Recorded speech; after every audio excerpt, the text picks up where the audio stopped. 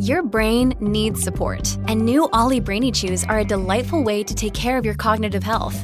Made with scientifically backed ingredients like Thai ginger, L-theanine, and caffeine, Brainy Chews support healthy brain function and help you find your focus, stay chill, or get energized. Be kind to your mind and get these nootropic chews at ollie.com. That's OLLY.com. These statements have not been evaluated by the Food and Drug Administration. This product is not intended to diagnose, treat, cure, or prevent any disease.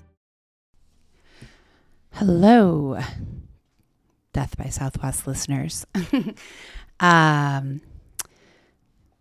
here, and it is Monday afternoon, and I'm actually waiting for Jenna to be ready. I'm going to go pick her up so that we can record a new episode of True Crime, kind of back to the original style. And since we're recording so late, I'm hoping that I'll have time afterwards to kind of cut the intro sense of place and post it today. If there's not too much editing, I should be able to do that this evening.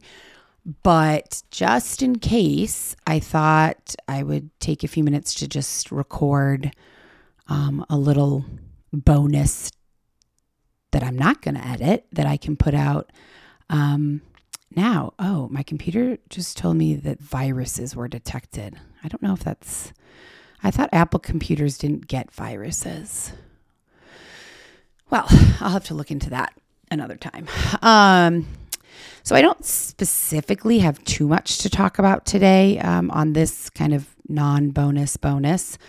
I thought my plan was to read and respond to some Apple reviews because there have been a couple that I feel like they warrant a response. And, you can't really respond to Apple reviews. I mean, you can't.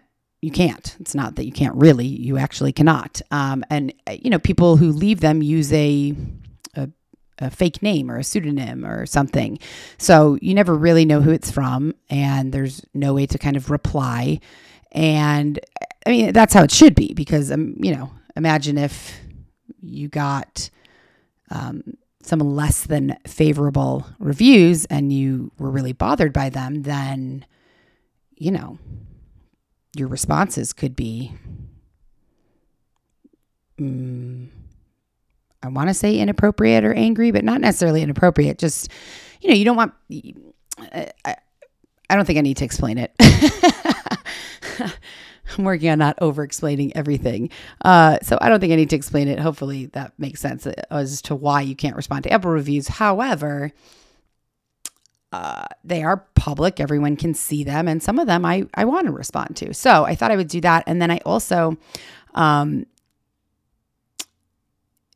based off of one review, I thought I would share something that I wrote a while ago. I'm not going to over-explain that until we get there. So let me pull up this Apple review. And I don't generally, I don't read DMs or emails, or I try not to, unless I ask the person, because those are private.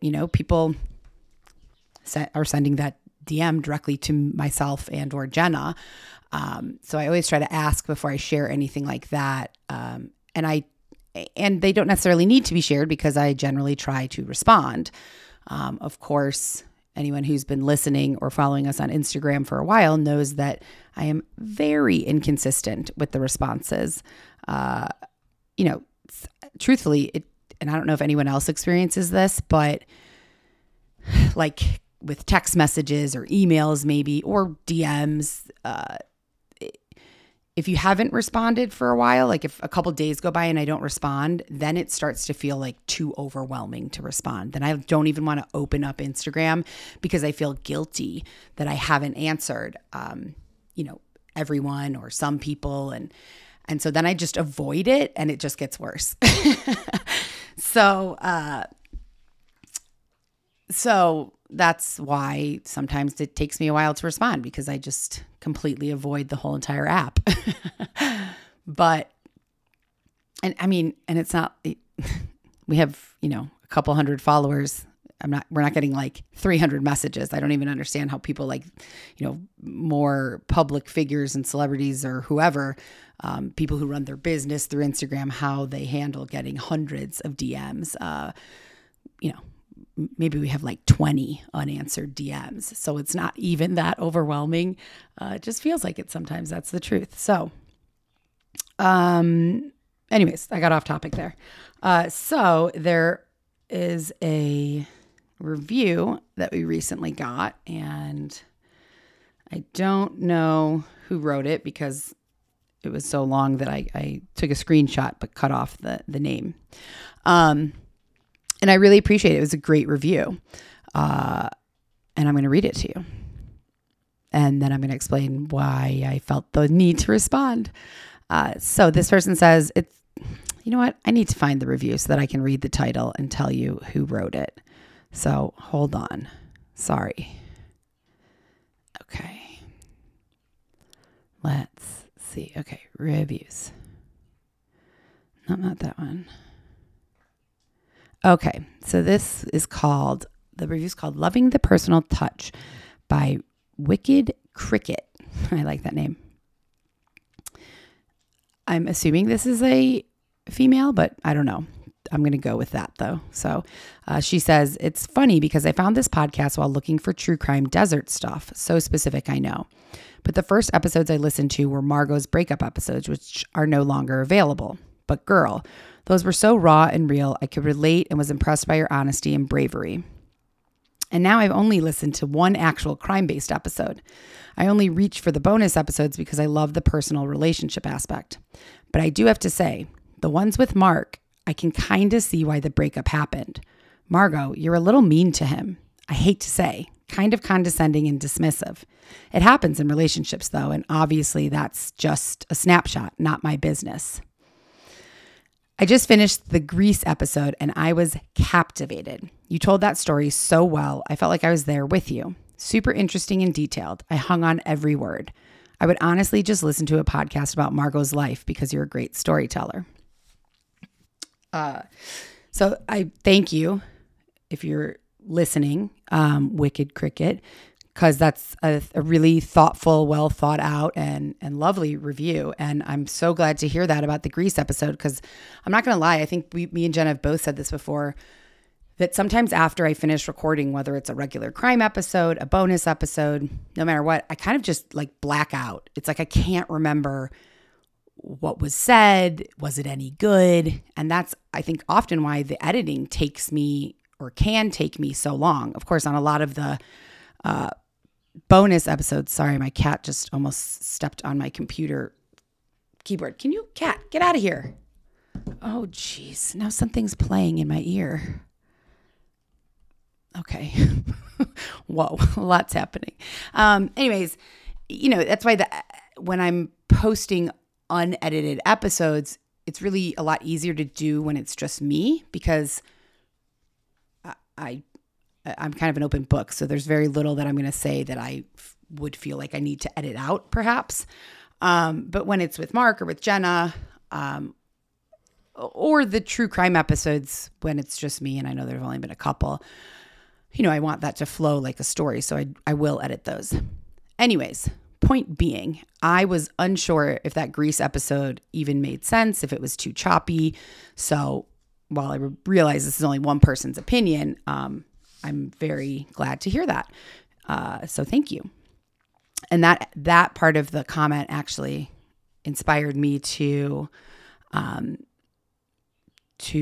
read what I want to read to you guys after this. But I do want to respond to the Mark part, because I am completely open to and welcome constructive criticism, opinions on anything on the podcast, on how myself and Jen interact, and how myself and Mark interact. Absolutely. Please. I think that's helpful. And she's right. The breakup episodes are no longer available, which I've explained probably way too much in previous episodes. But where she says, I kind of see why the breakup happened. You're a little mean to him, kind of condescending and dismissive. And on the bonus episodes with Mark, I'd say that is sometimes accurate, an accurate description. In life, never. And which is why I know that that's not why he broke up with me. I know why he broke up with me, and I've told you guys about it 800 times. But that I know is not one of the reasons. However, and I don't feel the need to like defend that. I do feel the need to kind of explain that condescending or dismissiveness, because she's right. I have noticed that when I've listened to them, and I don't like it at all. I would never talk to him that way in regular life. I respect him. I never would want to be condescending. I mean, in so many ways, Mark is much more knowledgeable and experienced. And like, I respect the hell out of him and love him, and I would never want to ever make him feel that way. Now on the podcasts, I guess, usually when we recorded them, it was last minute, and I was trying to get it published like immediately. I know with several of the ones that myself and Mark did, I was publishing it immediately and didn't have time to go through and spend 2 hours editing it. And I cared and still care about how Mark comes off on the podcast, because I know his friends and family and colleagues listen to this, some of them. And I know that some of those recordings were done later in the evening, perhaps during or after cocktail hour, perhaps after a long day at work. And it's easy, I think. And Mark has admittedly told me that he wants to sound, we'll finish and he'll be like, did I sound stupid? Did that sound dumb? Did I talk too much? Like he is self-aware enough to know like that he wants to come off as his wonderfully funny and intelligent self, but that sometimes, it doesn't come off that way. Sometimes I don't come off as my authentic self on here. It depends on the day and the mood, and there's so many factors. So I think sometimes I was dismissive or condescending or kind of like, come on, Mark, because which was the wrong way to handle it. I now realize as I'm speaking this out loud. But I wanted him to come off sounding as wonderful as he is in real life, and not kind of like he was trying too hard, which I think sometimes he was, which is totally understandable. This is not his, this is not his job or anything. So, anyways, that felt like a bit of an over explanation, but basically I wanted to say I agree with that. And that is something that if myself and Mark should ever do episodes again in the future, that I will certainly kind of try to keep tabs on. And but that if that is how it came off, that is my mistake and has nothing to do with how I feel about Mark, or I would never want to make anyone feel that way, Sorry, I'm drinking water. When I thought about what I was going to say in my head, it sounded way better than what I just said, which is generally how it goes. But hopefully that came across as not me being defensive and just wanting to kind of clear that up. Let's see. I think there was maybe, and so she also said that I was a great storyteller, which is honestly the most incredible compliment I could ever receive, because since I could pick up a pencil and write, because I'm that old that there weren't computers when I was learning to write, I've wanted to be a writer. And I was look, I think if you write, you're a writer. Like, you don't have to get paid or have the official job title writer to consider yourself a writer. I wanted that. I wanted to get paid for my writing and have that official job title. And in between teaching and producing, I did for a while. I was a freelance writer, but it's tough to make a living doing that. So, but I enjoy writing so much. And so for a while, back during that time that I was freelance writing for various publications and companies, I started a Medium page. And I don't know if anyone's familiar with that or not, but it's kind of it's an online platform similar to I guess kind of similar to Facebook. I don't really use Facebook, but basically it's an open place where anybody can write. Anybody who wants to write can write about anything and publish it to their profile. And you can kind of, when you go there and you look at Medium, it almost kind of looks like a news website, because you can search by topic or whatever. And they're all personal essays, all different levels of writers in terms of professional to just hobby. You can just look up Medium, and I'm sure Google will give you a much more concise explanation than this. But I used to write just personal essays. Really just for myself. I enjoyed doing it. I didn't expect anyone to read them, really. And I didn't really care if they did, because it was honestly kind of like this, just in written form, kind of like this podcast, like the breakup episodes and stuff. It was just cathartic and allowed me to kind of process and work through anything that was going on in my life or in my head.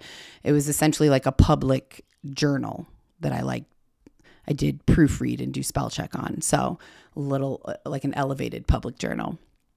And I was looking back through some of the essays that I'd written the other day. And I don't know, a handful of people I'm sure read some of them. There was one that I wrote that was popular and did get published in one of Medium's publications. Within Medium, there are magazines, kind of. Anyways, it was called A Letter to My Dead Mother. And I'm not going to read that today because it is very sad, as the title might indicate. But I was reading one that I wrote, 2018. So 6 years ago, my God, so long ago. And it was interesting to read it because I don't regularly go back and read things that I've written. I haven't read this for years. And it was interesting because it's about being single, kind of. It takes a while to get there, but it's, as you well know, because I'm overly wordy, it doesn't get there right away, but it does eventually get there to about being single and how much I love being single. And it was interesting to read that, especially considering the place that I'm at right now. So based on the storyteller comment and the fact that I'm not picking up Jenna until 4, which means there's a good chance the bonus episode, like the sense of place, will just have to be part of tomorrow's episode, and that I'll publish this. So I thought I would read this to you guys, kind of like story time, but not, it'll be much more concise than you guys just listening to me talk with all the ums and the rambling on and on. So I'll just get to it. So it's titled Party of One. How do you know when it's time to make a change? I'm not talking small changes like hairstyle or eating habits. I mean big changes like moving, relationships, careers. Now, I'm obviously exploring this for selfish reasons, as I'm currently trying to decide what my next step in life is. Not career-wise, but I guess location-wise. Even though I'm realistically not thriving in my personal life where I currently am, I'm also not unhappy. In fact, I'm pretty darn happy. I'm also pretty darn alone. So my question is, do I need to move somewhere new to try and broaden my personal life and grow that area of my life? My personal life is currently comprised of writing, working out, the dogs, cooking, reading, binge watching Netflix, and wine. There's a few more solitary activities, but that's the gist. Boring? Maybe, but so very peaceful and enjoyable and stress-free. But by staying in my cozy little apartment in Georgia, am I kind of remaining stagnant in life?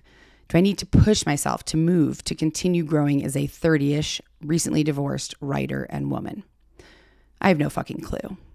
I know how I ended up here, kind of, but I have no fucking idea where to go from here or when. I moved to Georgia in 2009-ish because my now ex-husband and boyfriend at the time was from here. After graduating from college, he said to me, "I'm moving back to Atlanta. You don't have to come with me, but you can if you want. If you don't, I think we should break up." That was a warm, welcoming invite, right? Yeah, it wasn't. But somehow I took that asshole-ish and painfully obvious non-invitation as an invitation. Why the fuck did I think that after 6 months of living together pretty unhappily in my favorite place in the world, Flagstaff, Arizona, where we had both gone to college, that it was a good idea to move across the country with him? We fought all the time, had very little in common, and quite obviously weren't very compatible. But I was so unsure as to what the fuck I should do with my life. A recently acquired Bachelor of English and working as a full-time nanny didn't exactly leave me flush with opportunities. So I was ready to jump at any opportunity for someone to kind of save me or guide me or just tell me what the hell I should do so that I didn't have to actually make a decision. So I packed up my life, put my fish in a jar, put our cat in the car, and drove to Atlanta with him. We moved into the home that he grew up in, which was currently empty since his parents had recently moved into a brand spanking new McMansion across town and were so annoyingly rich that they were in no rush to sell their old house. Insert a major eye roll here because if you knew them, you'd understand. I was fucking miserable. No friends, no job, no fucking furniture, no fun. In retrospect, I should have packed up my little Ford Escape and hightailed it back to Flagstaff, the one magical place that had always felt like home to me. But I didn't, because he was a, quote, good guy. He was working at his dad's firm and would eventually make good money, really good money. He was responsible, educated, stable, wanted a family one day. Kind of your typical white, upper-class Southern boy. Just a good guy. Or so I thought. I saw him as the type of good guy that I'd always been certain I would never end up with because, well, I was me.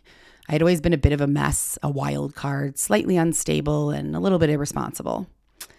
So after spending most of my life flailing and irresponsibly stumbling from one mediocre or bad decision to the next, I could practically taste the white picket fence lifestyle that Chris was offering. He was like a way out of my own self-created, self-imposed, unstable life. So I stayed in Georgia. Fast forward almost 10 years, and Chris and I have now been divorced for over a year. Never saw that one coming, right? And I live alone in an apartment that I love with my 2 dogs, supporting myself as a freelance writer. And most days, I'm pretty damn happy. I don't love Georgia, but I don't hate it. I do love my little apartment and my day-to-day routine. Sorry, guys. Drinking more water. I don't really have any friends here in Georgia, at least none that I regularly see. They were all either Chris's friends that I lost in the divorce, or they have husbands and babies and are just in a different place in life than myself. But this isn't necessarily a bad thing. The solitude is good for me, good for my writing.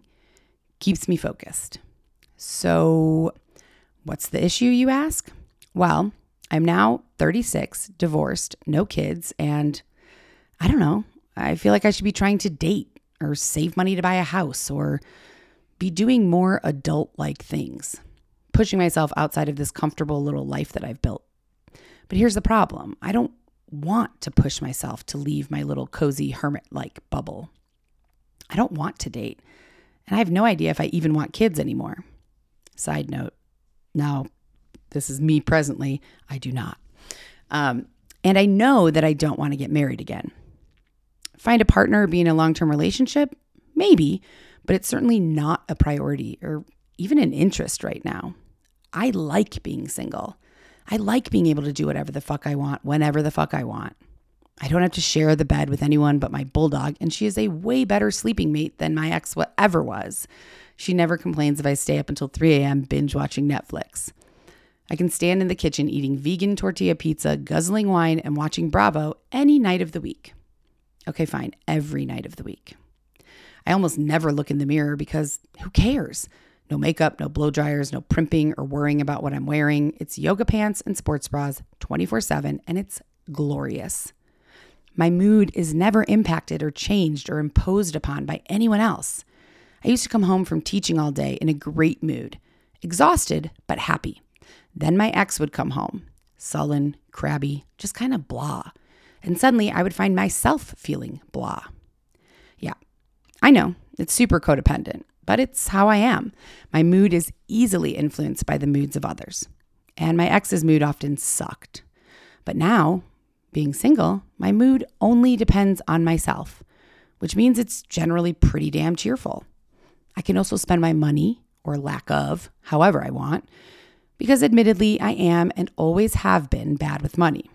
It was a constant argument with my ex, even though together we made good money when we were married. He was a CPA, so I guess I understand his OCD-ness with money, but money was always a source of conflict for us. Nowadays, even though I have far less money and I'm still fucking horrible with managing it, at least I don't have to fight with anyone about it. If I spend too much at Target on dish towels and twinkle lights and can't pay a bill because of it, then so be it. I figure it out, deal with it, and I don't have to listen to anyone yell at me about it. Hallelujah.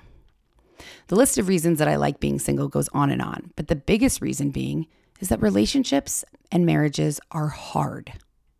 Well, my marriage was hard. And I get that marriage can also be wonderful and you get to share your life with someone and you don't have to grow old alone. You can start a family and all that warm, fuzzy stuff. But marriage is fucking hard and relationships get old, stagnant, routine. What were once your partner's cute little quirks eventually become the things that make you want to stab yourself right in the eye repeatedly. You have the same arguments. You push each other's buttons over and over again and often on purpose. You have the same sex. You start to put each other in these boxes, in these specific roles, which usually leads to resentment. Now, I do realize that I had a particularly bad marriage, and not all marriages are like this. And that, for many people, hopefully the good parts help to balance out the bad parts. For instance, having a partner through the hard moments in life, like a parent's death. If you're married, you don't have to go through this alone. You have someone to lean on. Well, in a good marriage, at least. In my case, not so much. After my mom died, my ex was there for me for about 3.5 days before he expected me to get back to my normal self, before we were back to fighting about the same things and having the same annoying arguments. I got through my mom's long, drawn-out death all on my own. Well, with the help of my sister. But after she died and I was back in Georgia, it was me. It was just me. And going through that alone felt really shitty at the time. But it also showed me that I could handle a whole lot more on my own than I ever thought possible. Now, I'm not saying I handled it well, but I handled it by myself. And I think as a result, it has allowed me to be genuinely, wholeheartedly happy on my own. So my initial question remains, if I'm fairly happy and comfortable in my current life, how do I know when it's time to push myself out of that comfort and make a change? Anyone? Okay, that's it. Hold on. Jenna just texted me.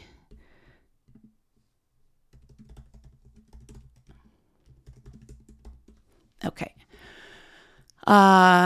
Yeah, so that is an essay that I wrote called Party of One. And it's really, it's interesting to read it. Even again, I read it the other day, but, and then this was written, I was still living in an apartment and that's the first place I lived in after moving out of the house with my ex. So I was in that apartment for a year or two, maybe. And then I moved into a house that I rented in a nearby town in Atlanta. I lived in Roswell in the apartment, and then I moved to this town called Alpharetta that was close by that I just loved. I could walk everywhere. I had the coolest house. And maybe I'll ask Jenna to talk about it at the beginning of the episode we're about to record, because she came to visit with my dad once while I was living there. And she thought it was the creepiest, weirdest, most amazing house. And it really was. It was beautiful and just strange. And in that house, I was even happier. I mean, I loved having my own backyard, and me and Henry took walks every single morning and every single night. Like when I wrote this, living in the apartment, I was happy. After that, like a year or two later in this house, I was blissfully happy. Like I was probably the happiest I had ever been up until that point in life. That may be a bit of a big statement, but, and again, I was still single. I didn't date anybody really until after I got divorced, until Mark. So it's weird, and also a great reminder to kind of go back and read that, because, well, I don't know. Sorry, I'm thinking as I'm speaking right now. Of course, I know that I can be happy being single again. I did it before. I also, up until that point, or up until this point in life, hadn't really experienced a good relationship. And while Mark and I had our problems, our relationship was, I mean, to me, it was a good relationship. We were happy a lot. So I don't know if you can really, being single again, and I'm getting more comfortable with it. But I'd imagine, I guess it's harder, being single after my divorce. I felt relief. Being single now, and look, Mark and I, as of today, or whatever, as of the past few days, we're good. We are who, I don't know what we are. It doesn't matter. I'm not going to say what we are. We are friends, period. We are. We want to be. And boy, I am really stumbling through this right now.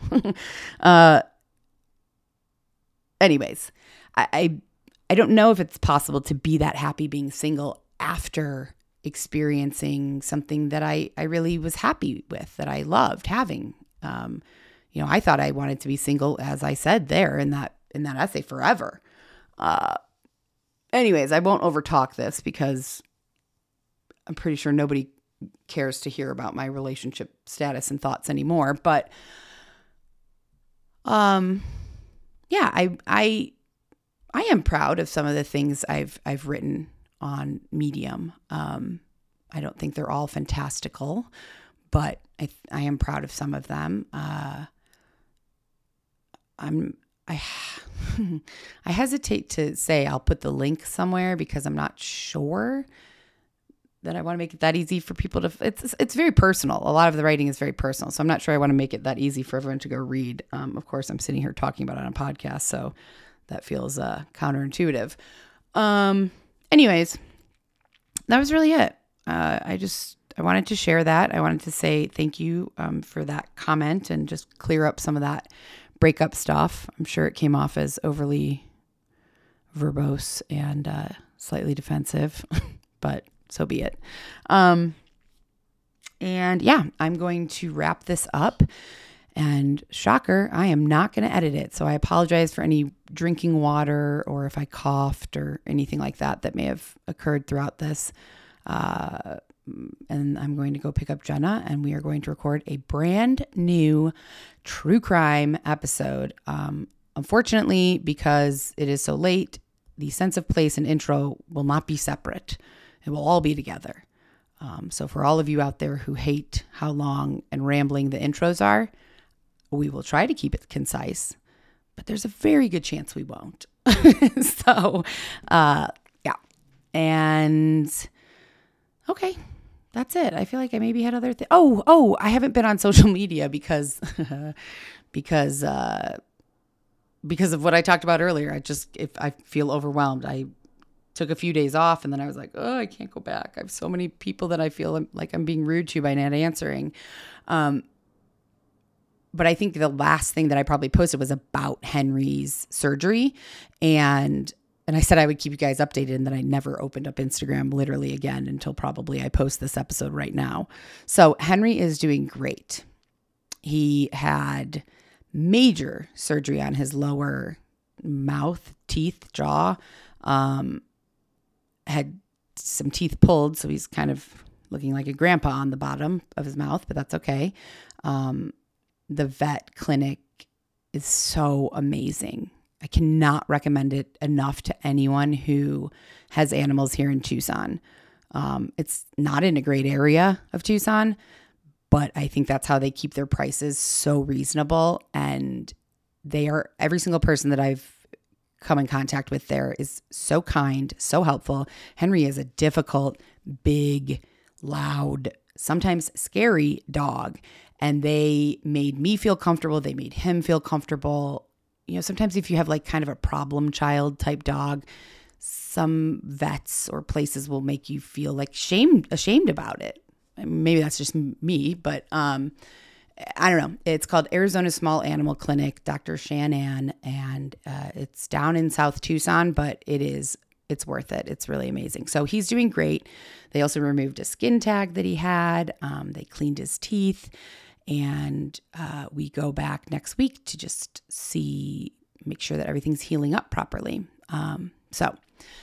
Again, I'm sure no one was losing sleep over knowing how Henry was doing, but he is doing well. And all right, I'm going to shut up. I'm going to post this. And since we're recording so late today, the episode will be posted tomorrow, but it will probably be later in the day. You know, I just like to keep you guys guessing. Just total inconsistency with everything. Oh, that was a snort. Okay, I'm done. I hope everyone is having a lovely Monday. Thank you for listening. Love you all. Bye. Our bodies come in different shapes and sizes, so doesn't it make sense that our weight loss plans should too? That's the beauty of Noom. They build a personal plan that factors in dietary restrictions, medical issues, and other personal needs so your plan works for you. Noom doesn't restrict or shame when you want to treat yourself. Their flexible program focuses on progress instead of perfection. You don't have to give up carbs or anything. And with their daily lessons, you can learn something new about your food choices every day. After just a few days of using the app, I learned how to recognize cues for overeating and how to choose the right foods to feel full. Stay focused on what's important to you with Noom's psychology and biology-based approach. Sign up for your trial today at Noom.com. That's Noom.com. And check out Noom's first ever cookbook, The Noom Kitchen, for 100 healthy and delicious recipes to promote better living. Available to buy now wherever books are sold.